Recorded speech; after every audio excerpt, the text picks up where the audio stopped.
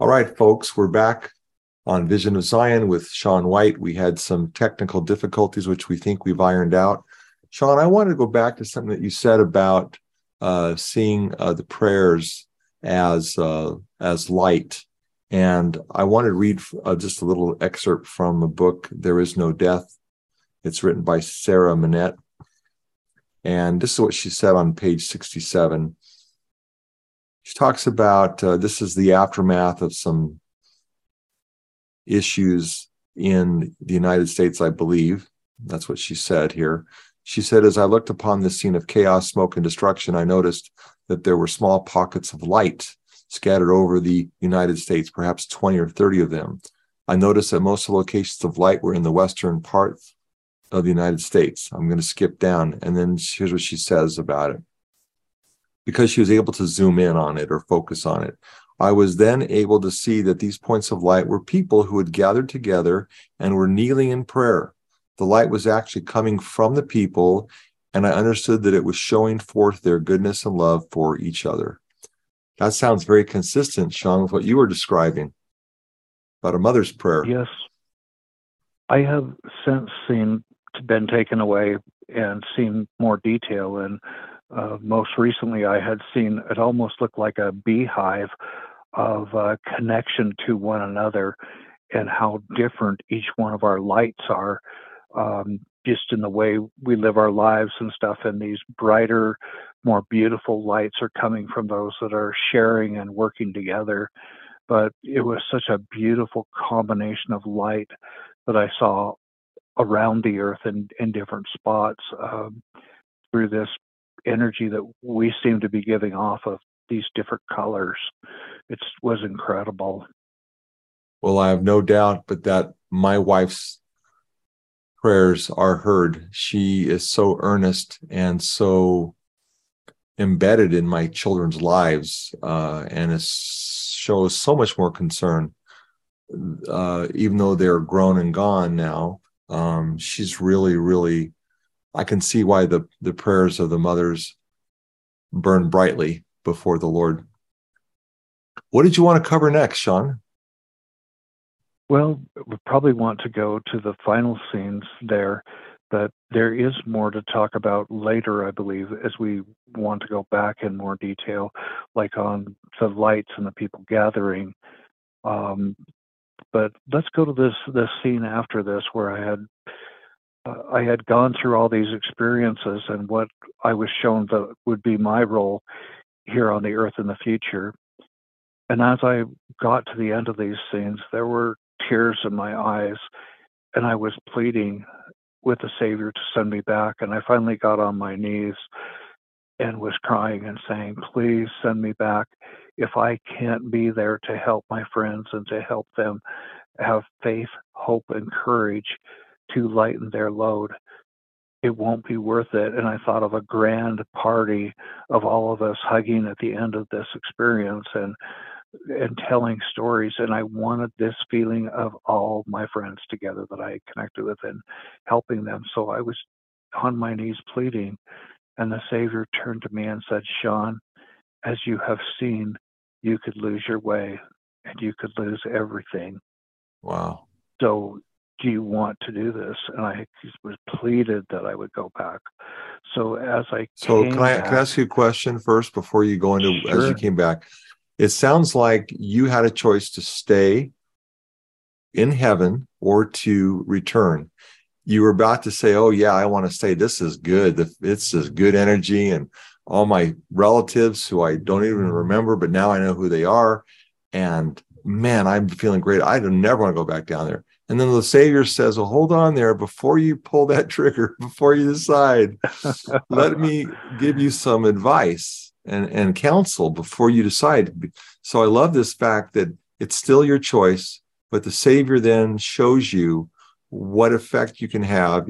And if you decided to fulfill your mission and go back, what the impact could be. And after you saw that, then you decided, oh man, I want to go back. Am I describing what happened? Exactly. and even in more intensity, because with all of my being and all my soul, I wanted to go back where before I was just so totally to give up. But the love that I had for these friends and the situations that I saw in the future that I could help, and the joyous time, especially after it's over, was beyond anything I could comprehend. And so I thirsted. I wanted this so badly. You know, you have to wonder, Shawn, if the Savior, when he contemplated the atonement and coming down to this earth for all of us, if he maybe did get a glimpse of the incredible joy he would feel, then decided it'd be worth it if he did it. I never thought about that before. I know that without a shadow of a doubt. And I have seen others like Elohim that have felt the exact same way, that the love and the wanting to see us succeed, and the hugs after it's over with, How do we so get it so superior.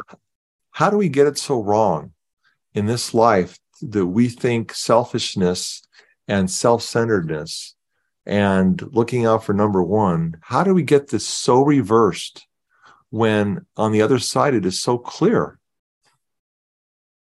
I know. I think, well, we know that Lucifer and those that chose to go with him are running rampant here, and it's really hard to comprehend. A third of the population that was up there chose to go with him. And so they are trying their best to still convince us that our decision was wrong. And so we don't have that light and that understanding that we had on the other side. And it's kind of a constant mystery or thing to fight our way back to who we were and who we really are inside. Okay. Okay, well, so now we're at the point where you decide, yeah, wow, the payoff is much bigger, and you thirsted after the desire to do good. What happened next? Well, I immediately left and I went back to my body, and it's now about 5 o'clock in the morning, and I had about a half hour before I had to start doing chores. And I just laid there, and because of my experiences in the past of going without air for a while and stuff, I was like, oh my gosh, I'm going to have the worst headache of my life, and I didn't. And I was lifted, and I laid there just basking in the experience that I just had. And like, I just almost didn't want to feel the sheets and the things around me, because I was wanting to just feel this love and everything that I just gone through. Okay, And let as me I ask one got up, question, Shawn. I'm sorry to keep interrupting, but if I don't say it now, I'm going to forget it. So, a lot of people, when they have a traumatic physical injury, like a car crash, and then, or they're on the operating table and they leave their body and go up and have this type of experience, when they come back into their body, it's like they say, it's like getting stuffed into this small space, and it's very painful to return. You didn't experience that. well, I knew I had to feel again, which was cumbersome, and I longed, because we had traveled without pain of any kind or without pressure of any kind. And that was an amazing, amazing feeling. And so as I laid there, just trying to keep those feelings of where I was at, and kind of almost like not wanting to feel the sheets around me or not wanting to feel the other things, like I'm back here, but just bask in this, what I just experienced, versus the touching and the feeling of this body and the weight of this body, because the weight of it's a lot heavier than what any of us can imagine, and how freeing it is to just travel without a body. Wow. Okay, so as you were waking up, and how long had you been gone? Do you figure time wise? I wanted to nail that down. From about 10 o'clock at night till 5 in the morning. Wow.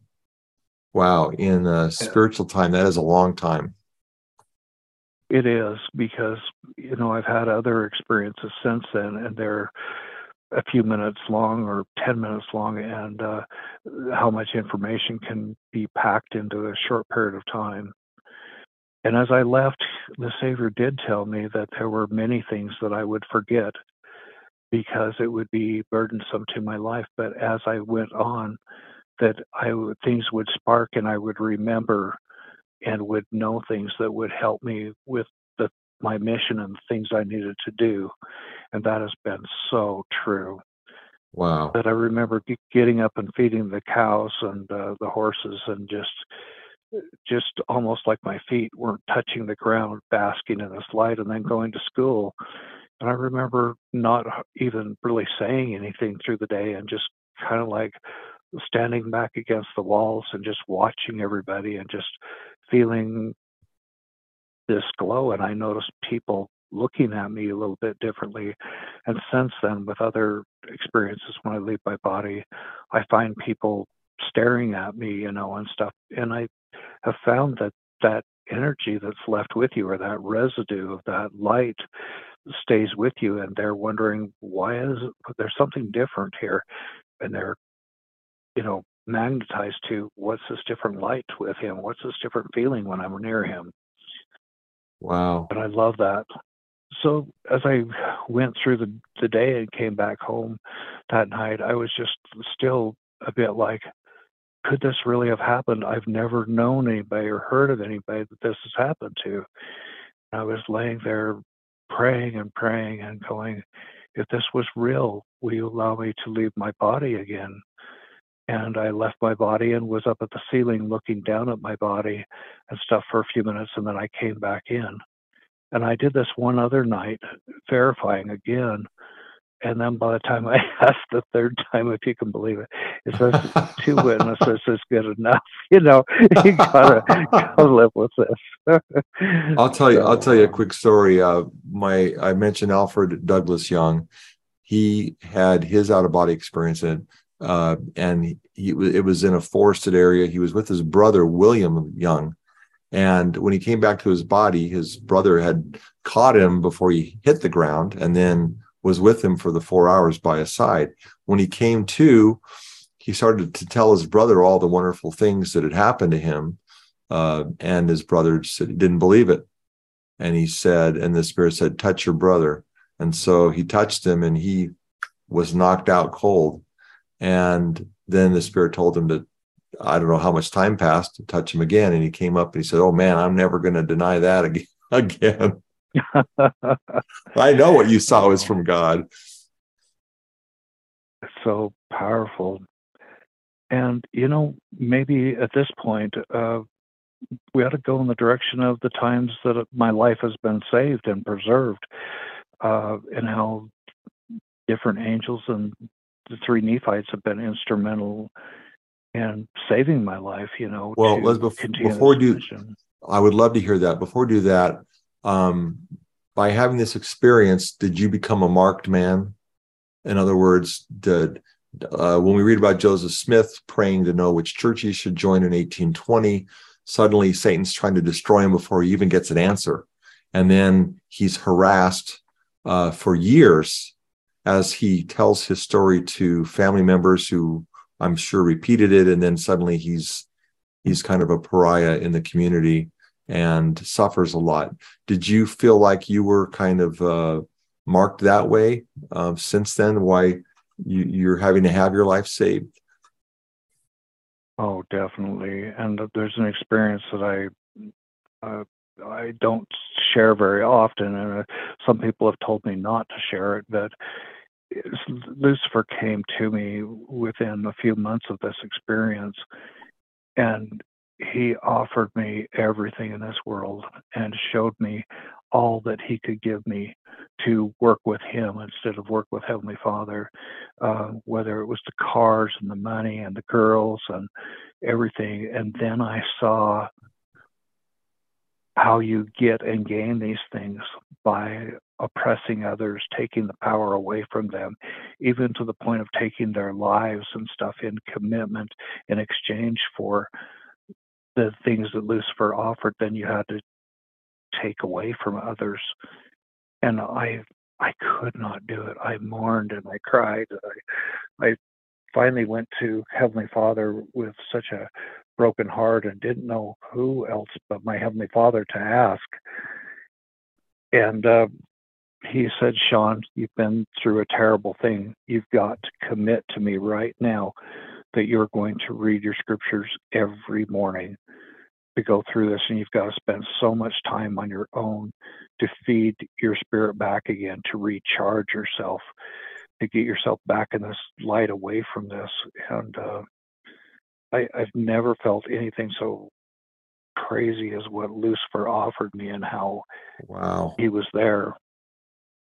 But I've had many experiences past that time where I have had them really try to destroy me through different things, and how important it was that I keep my light up and I keep fed with good things, because when it gets dim and they're threatening me, it's usually because I've gotten weak and not doing something that feeds light into me positively. So service can fill us with light. Reading the scriptures can fill us with light. And that's why the Lord wants us to read the scriptures on a regular basis. There's many, many good authors that will help us to understand deeper concepts and things. In fact, after that experience, at that time, there was a Deseret Book Club of the Month, and I joined it. And for several years, I would get a new book every month and buy extra ones that I read and read and read. Amazing experience. It was kind of like going away from the Lewis Lamar stuff that I was reading, and I love the Westerns and I love the stories of the West, and going to these other stories and then feeding on this knowledge that way. Great. I want to read to you an excerpt. This is, as I mentioned, I'd like to find completely independent witnesses to each of these principles. And one of them is that the good and the bad come together. Sometimes the bad come first and then we get the good, or we get the good and then Satan is given a little bit longer leash to try and tempt us. And in the Joseph Smith translation of the Bible, when it says that, Satan, after after Jesus was baptized, it says, and after he fasted, he was led into the wilderness to be tempted by the devil. But Joseph Smith corrected that and says, no, he went into the desert to commune with God, and Satan followed after him, basically. That's not an exact quote, but it says that he was led by the Spirit to go to the wilderness and to commune with God, and then Satan comes knocking. And this happens a lot. We even see this pattern in the temple, where Adam and Eve are sent into the lone and dreary world, and then Satan comes along trying to get them to worship him. So my Alfred Douglas Young, if you don't mind me just interjecting here real quickly. Sure. It says, this is after his vision, during my journey, Satan was made manifest to me. I did not see his person, but felt his presence and power. He brought forward every conceivable argument to induce me to deny having had any visions from God, that I had not seen a vision, but had been deceived. And if I persisted in testifying, but that I had seen a vision, etc., I would certainly go to hell. He continued to work on me after my arrival home, almost constantly, day and night, until I was nearly unfit for labor, and could scarcely eat. I often retired and attempted to pray in secret, but had not power to open my mouth. The pressure on my mind and body became terrible to bear. I had a shop in which was a turning lathe. I went into it to do a job of turning. As I started the lathe and picked up my turning chisel, Satan came on me with such power that it seemed as though he would crush my soul and body into the earth. In my agony, I dropped my chisel and leaned over it on the workbench, which was standing near, and for the first time, I had power to open my mouth in supplication. I cried, "O Lord, must I give up to the power of the adversary?" Immediately I heard a voice over my head which said, as one man talks to another, "If you now deny what has been revealed to you, you shall have your portion where the beast and the false prophet are." I replied, "O Lord, I will bear the testimony of the truth of these things from this time forth and forever."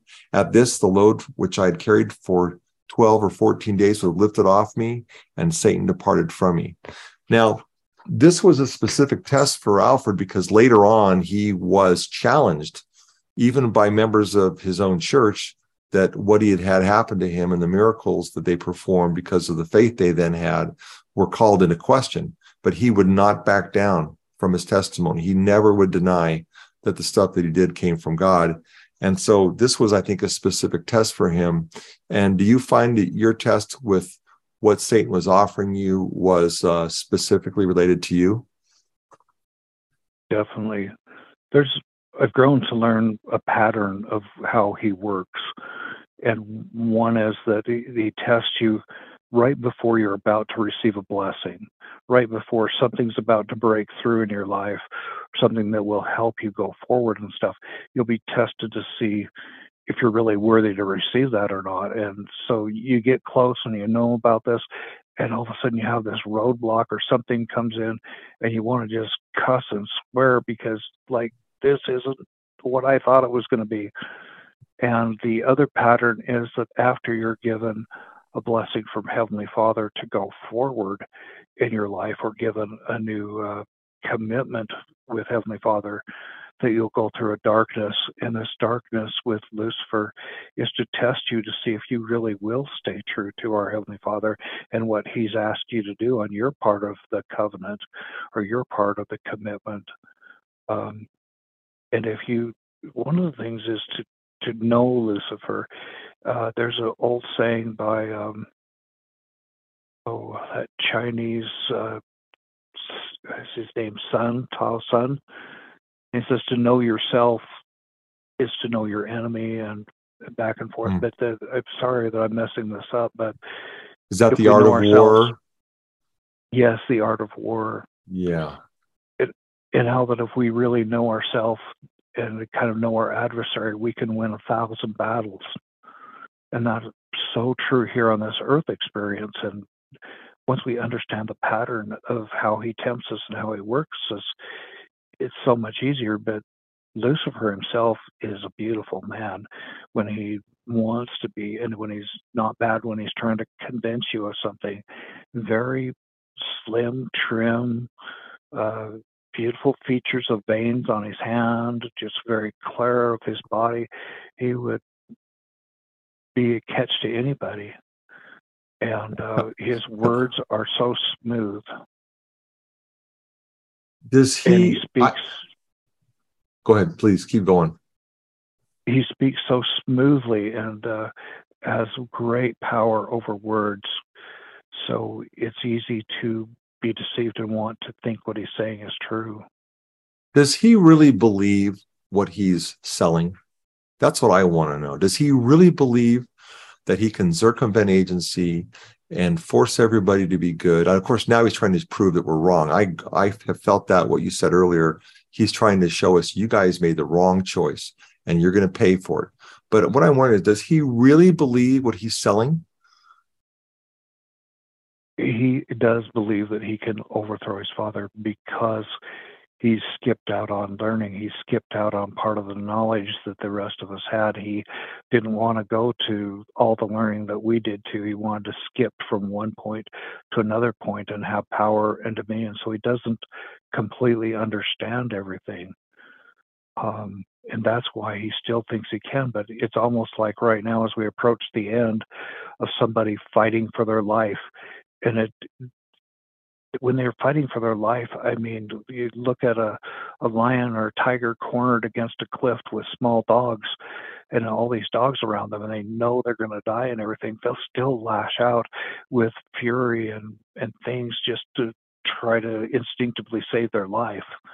And that's the pattern that we're seeing now with Lucifer, is this anger striking out with his people, knowing they're about to be crushed and fighting for their life. Well, we're going to get into this in great detail because Revelation 12 is kind of, well, it's 12, 13, and 14 in the book of Revelation. You have a plan, a sign in the heavens. A woman gives birth. The woman is the church. The child is the kingdom of our God and his Christ. And then you have this war in heaven with Michael and the third of the hosts that leave heaven And then there's this battle and a struggle. And I don't think, at least in my mind, in the mind of many people that I associate with, there's no doubt that Satan is trying to set up a kingdom on the earth today. And I'm not talking about a tiny kingdom hidden in some, blackened out church in San Francisco or some other city or country. We're talking about an organized effort. It's out there. It's being mimicked by artists. It's being bantied about by thought leaders in the world today. There's no doubt that there's a push to do this. And what Revelation 12 reveals is it's going to come out in its full glory like this at a time when the Lord is trying to establish his kingdom, as described in Daniel chapter 2, verse 44. And it's interesting. I think though maybe the Lord is letting Satan have a little bit of a lead time on it.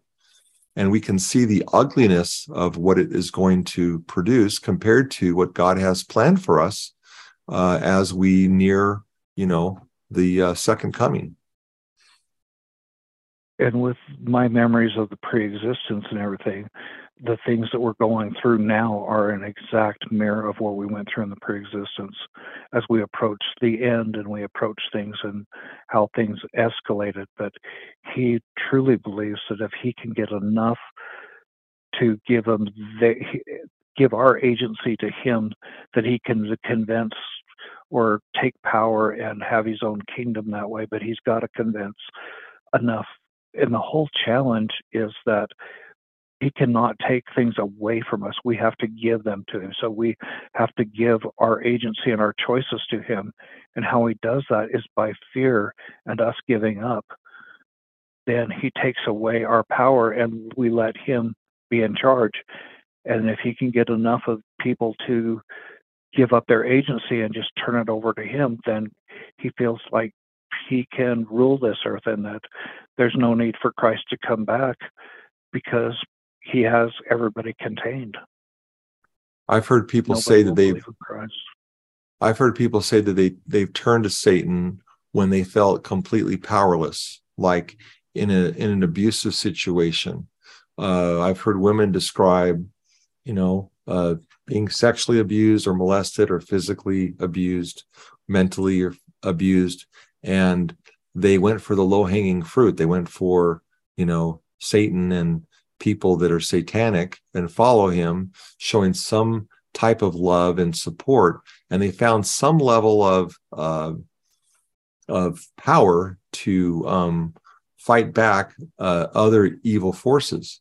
And I've heard the same people who say that they did that initially realize that that wasn't the right power to turn to, that it was God and Jesus Christ. And for those people, I want to say that Satan never has you 100%. You can exercise agency and break free of that.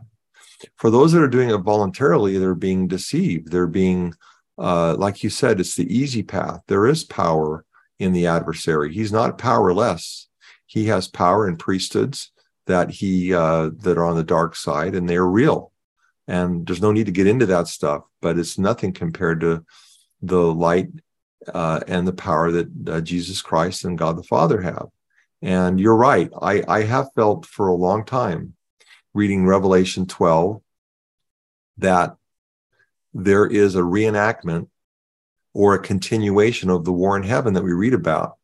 And Revelation 12 kind of combines the imagery of the past, but all things spiritual are also physical. And I do agree with you that it's been my impression that the war in heaven was not a settled matter.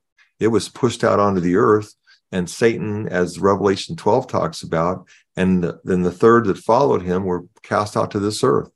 And they are allowed, there's no other way to say it, because there's still agency for good and evil. Otherwise, there's no agency if there wasn't any evil. But that whole scenario that occurred in the spiritual realms is being literally played out on the earth today. Absolutely. And that's what and the pinnacle of it, real quick, is Revelation 13, I believe, when he does gain power for a time through the false prophet and the beast. And then Revelation 14, the wheels come off that whole thing. Yeah. One thing I have studied many people that have been involved in satanic cults and worship through Satan and then gotten out of it and listened to their experiences as well as like prisoner of war experiences and sexual abuse cases and stuff. And there seems to be always a turning point in there. The most interesting thing is the ones that right now that have come out of ritualistic or satanic abuse and getting power through dominion and everything. And there's so many that are abused in that, and they believe that the way to be free of the abuse and free of these things and have control is through Luciferianism or Satanism, and that the promises given there will give them power over their abuser. And then so many times the thing that breaks them is when somebody Christ-like gives them a hug or talks to them kindly, and they have no power against this, and they've never felt such love and things because of this pure essence of us acting like Christ and being concerned and loved, and it just shatters everything they've learned, and they go, I don't want this anymore. It's so interesting to me that there's this point and this radiation of Christ's love that just shatters all this. Wow. So we need to remember that. One lady that had come out of this, and she'd worked herself up. She was going to be a high priestess with her husband and doing things, and I won't go into detail. It was terrible what they had to go through to get to this highest level. And they were signed to go to this church and to destroy this preacher. And they had patterns and means that they were going to get the church fighting and get the preacher kicked out and so forth. But this preacher sat down with them and began to talk with them and expressed his love to this lady and what she meant to our Heavenly Father. And she said, I was powerless and I had no more desire to do evil. And she says, you Christians have got a gold mine. You've got all this power and everything, and you act like you're paupers, like you have nothing, and yet you have all this power that you don't exercise or you don't use. You take it for granted. Really, it reminds me of that phrase in that scripture in the Book of Mormon that says that there were, I think it was Alma the Younger, who was both the chief priest as well as the head political leader, and had to choose which to do. Am I going to be a political leader, or am I going to go out and preach the word? And it says that he chose the word because the word was more powerful than the sword. We do not appreciate how much that is true. I often think of him, and here he has a paying job as a judge and as a political leader, and he walks away with nothing, just relying on the Lord to feed him and to visit with other people, and how much he loves talking with people and sharing the gospel, and yet he has nothing, at that point, to just what's left of the salary he had as a chief judge. And it's probably what his followers and the Jewish people couldn't understand about Jesus Christ. They wanted a political solution to the Roman occupation. And what he was offering, just like the woman at the well, he told her, "What the water that I offer, you'll never thirst." I mean, that's a game changer. What changes the minds of a political leader or political structure is the love and the truth that is embodied in the gospel of Jesus Christ. Well, I love the Chosen series for bringing things back to earth and everything. And I love how those apostles, even Simon was really a good fisherman, and he had a nice house above others. And he walked away from all of that, had his name changed, and became this rock of everything. That how many of those men in the Bible stories and everything walked away from everything they had because of that feeling of love and helping others? There was something magnetic about him that did draw people to him, that they would, in a moment, cast aside their nets and follow him from that day forward. And it did it over and over again. Yes. I'm reminded of some other near-death experiences, if I could just say this one real quick. I've heard many experiences, read many experiences where people went to a place. I don't know if it was spirit prison, but it was a place of torment, and uh, there were people gnashing their teeth on them. There were people who were speaking horrible things about what terrible people they were. Reminds me of what you were feeling about yourself. Very satanic, dark thoughts that were worthless. And in every instance, if a person could just remember one thing about Jesus Christ, I remembered a song. I remember my dad said something. And then, of course, Alma the Younger says that too. I remember the preaching of my father. And then I called on Jesus in Alma chapter 36. But each of these people who describe it, it was entirely consistent with Alma the Younger's experience. They just like remembered one little thing. If they'd had any Christian exposure at all to Jesus Christ, they were allowed to think that thought. And as soon as they got a hold of that, it was like a hand reached down through the darkness and pulled them out of that situation every single time. Actually, there was one person that was a little bit delay. It was a woman who had been religious and had ignored her vows. She was of another church and had known better, let's say. And it took a little longer for her before somebody would come and help her. Other than that, though, people who knew very little of Christ, if they could just remember one thing, like a Christmas hymn or something, and then it would pull them out of it immediately. Yeah, I've listened to several other near-death experiences, especially since I've spoken on some radio shows and in different places to hear others. And I've heard of these stories, and I call it the bottomless pit. And that's usually where I hear the weeping, wailing, and gnashing of teeth that is kind of like another level down. And that's where those third live that have worked with Lucifer and stuff. And like you say, if they could, as soon as they are down in that and their near-death experience and surrounded by these people doing mean things to them and tormenting them, if they have that one thought of Christ-like things, they are lifted and pulled out of that and back out to be taught or to feel the Savior's love and how it dramatically turns their life around. Just unreal. Well, I've read many accounts of people. It doesn't matter what their faith. These are people who don't have the NDE, people who live on the earth who, get to that point where they have that sinner. They call it the sinner's prayer.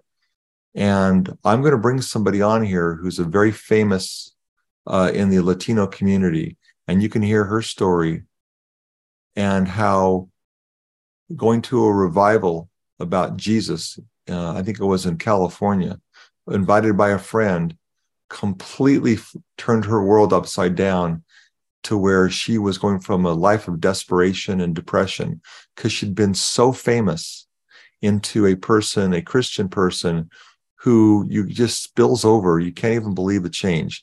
And I knew her before, I knew her after, and it was a remarkable, remarkable change.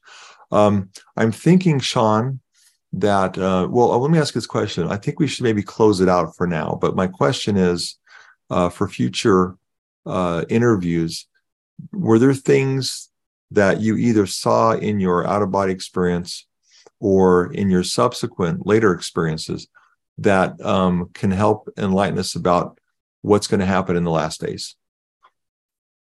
Yeah, most definitely. Now, I've been told that I can't speak about dates or times or anything, but I definitely saw a sequence of events and have began studying on my own to compare it to scripture to kind of help myself feel like I wasn't crazy, like there's others speaking the same thing.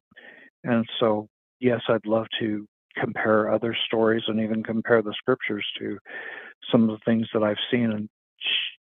But the one thing that I keep seeing over and over again is that our experiences, whoever's given it for the days ahead of us, is to that individual and where they are standing, that what we're seeing here in the United States may not look like this in South America, and it may not look like this in China for where somebody's standing there, or the type of service that a person is doing during those last days, because there's such a mirage of different ways to serve one another. And so the experiences are all a little bit different as they take on roles of service and helping in those times.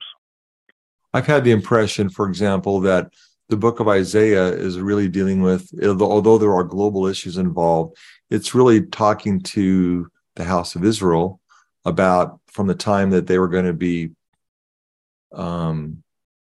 banished and destroyed and taken away by both the Assyrians and the Babylonians, and then their recovery from that.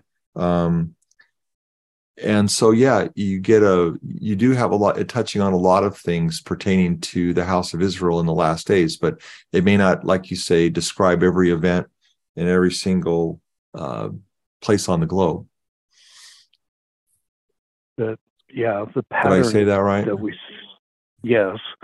And the pattern, I believe, though, whether it be in the scriptures, whether it be Isaiah, whether it be the book of Revelations or Daniel or Malachi or something, that if we can understand the pattern, that's what's going to save us or help us to find our own place in the days ahead, and how we can best serve and how we can best help our neighbor in finding that.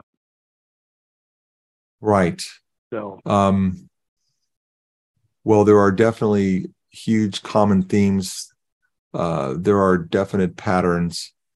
I'm looking so forward to your insight. And what we'll do again is we will turn to these books, turn to these other written accounts in the scriptures and elsewhere that appear to be reliable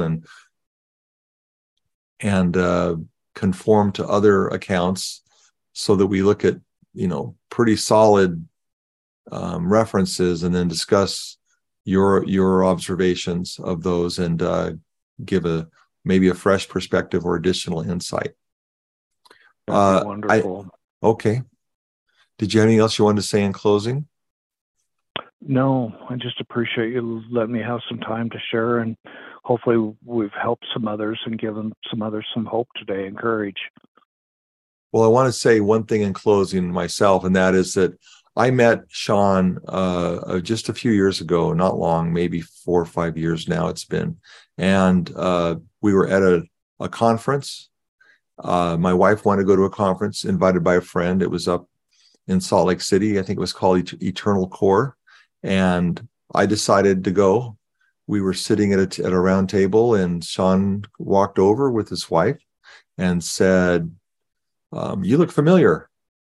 And then we began to talk, and my wife spoke more to them than I did. And I said to her after, I said, "We got to track those people down there.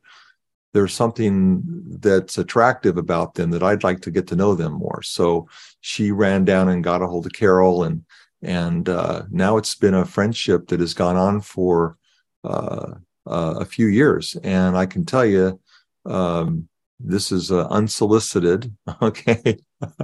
Shawn and Carol are some of the most Christ-like people that we have ever met. Their lives are full of service. And I know there's been a lot of suffering, as I have noticed with most of these NDE experiences. People that have these, they have health issues, they have struggles, they have challenges. So there's a big price they pay for the knowledge that they gain. And I'm grateful that Shawn has been willing for all these years to maintain this friendship, number one, and number two, to share his insights. And it just seemed like it was the right time to bring him into the fold of our listeners. And if you have questions that you want to have answered, and he feels like he can answer them, you can send an email to me. The email would be myvisionofzion@gmail.com. And I'll check that, and we'll get Shawn back here very soon. All right. Thanks again, Shawn. Thank you. And there is a book talking about some of the things we did on Amazon called True Connection. But in the future podcast, we're going to go up and beyond this book in experiences. So, yeah, that book, True Connection, was the book that Shawn handed to us at that seminar or that conference. And let me tell you what, no one is more willing to bare his soul warts and all, than Shawn and Carol did in that book.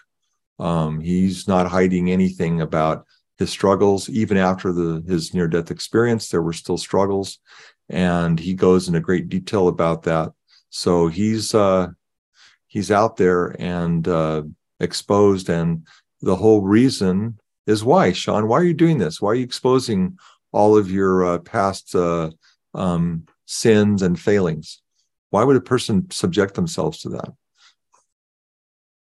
As I really believe it'll help others to come out and to know that they can also go through pain and come out and feel glory and feel loved and connection. That's been my whole life purpose, to increase people's faith, courage, and hope as I left the Savior in those words. The most common thing that I have witnessed among near-death experience witnesses is the desire to heal other people. That's been the number one trait that I've noticed. And that's certainly what you're trying to accomplish. Okay, folks. Well, thanks for listening in to this special edition of Vision of Zion. And Shawn, we look forward to having you on again real soon. Thank you. Bye-bye. Thank you.